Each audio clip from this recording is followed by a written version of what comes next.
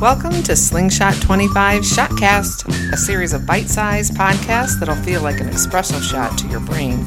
I'm Courtney. And I'm Jackie.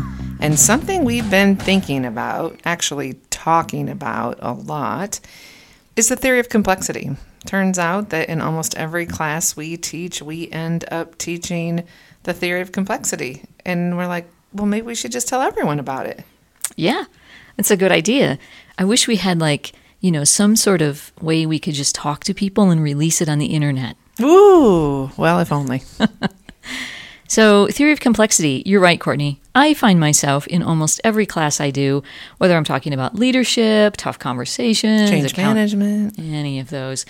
I end up sort of trotting out this theory of complexity, which we did not invent. I'm going to start with what is the big, giant takeaway from the theory of complexity, which sounds like something very mathematical. Like that should appear in some sort of fancy calculus course or something. But why we end up talking about it in people courses is because it teaches us a really important lesson about what it means to interact with people. The theory of complexity is a basic 4-box model. It says there's 4 general levels of complexity in the world. Everything that happens in this world can fall into one of these categories. One of those categories is simple. We don't end up talking a lot about simple when we're talking about people, but most of your day is actually surrounded by just very simple things. You don't have a lot of complexity that you have to swim through every single day that is sort of lost on you. Yeah, your routine. That's right, your routine. All the things you don't have to think about. Precisely. So we don't talk about that too much.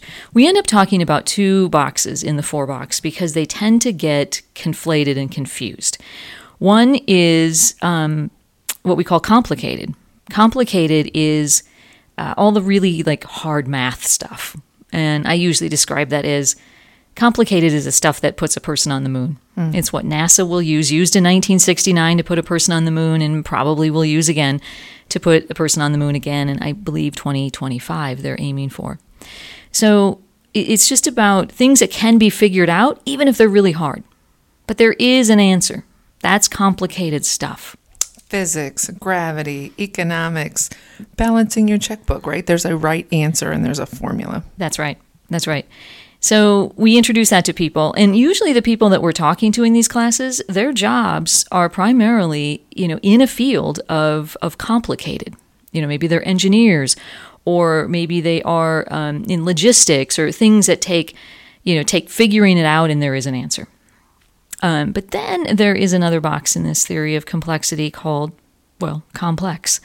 And that, we reveal to our participants, is where all human beings are. And there is no direct correlation between cause and effect in human beings, right? That's right. There's no law of gravity. People will respond how they respond. That's right. People will recognize that we all have free will. And so there's no consistent correlation. You're right. When we think we figured something out, it will change again, and it will change again. And so one of the things that we teach right away, especially when we're in leadership classes or teaching about how to help people through change, is to just embrace the complexity of it. Don't try to solve for it. There's no single answer. There are things that you can do that are better or worse. And that largely lies in how you think about the situation, not necessarily your techniques. Technique comes from thinking about things differently. And so we encourage people to understand that they're actually sitting across the table or, on the other end of an interaction with a human being that is not figure-outable. So stop trying to do it. Yes, and we end up getting a lot of even requests sometimes for things like checklists or what do I do in this scenario or what's the shortcut or what's the answer, and that is complicated thinking, right? What's the problem here? How do I solve it? And I want to solve it the same way every time for every person.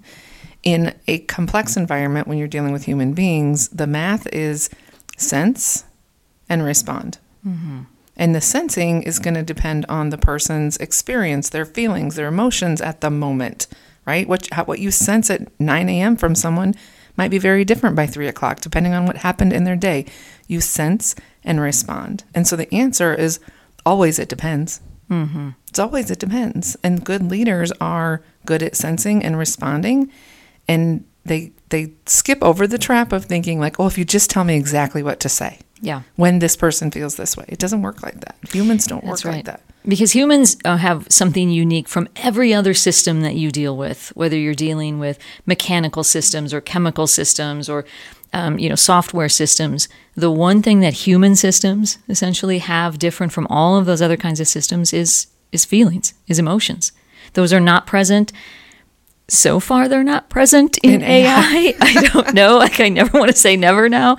But right now, human beings are the only thing that have emotions. And emotions are actually what drives those interactions. There's typically very little data or real facts involved in most conversations. Conversations between people are rooted, and pay attention to this in your conversations. Maybe this is a challenge to all of you. Pay attention to how much of your conversations are actually more wrapped around how you feel than any true data or facts. Even the conversations you have at work that are actually, involve some data and some facts, but pay attention to how much of it's actually based on how you feel about a situation. All right. Well, that's all we have for this episode. If you want to learn more about the theory of complexity, seriously, Google it. We could talk about it for much longer. But that's what we have today, and we always have more to say. If you want more, drop us a line at slingshot25.com. Until next time.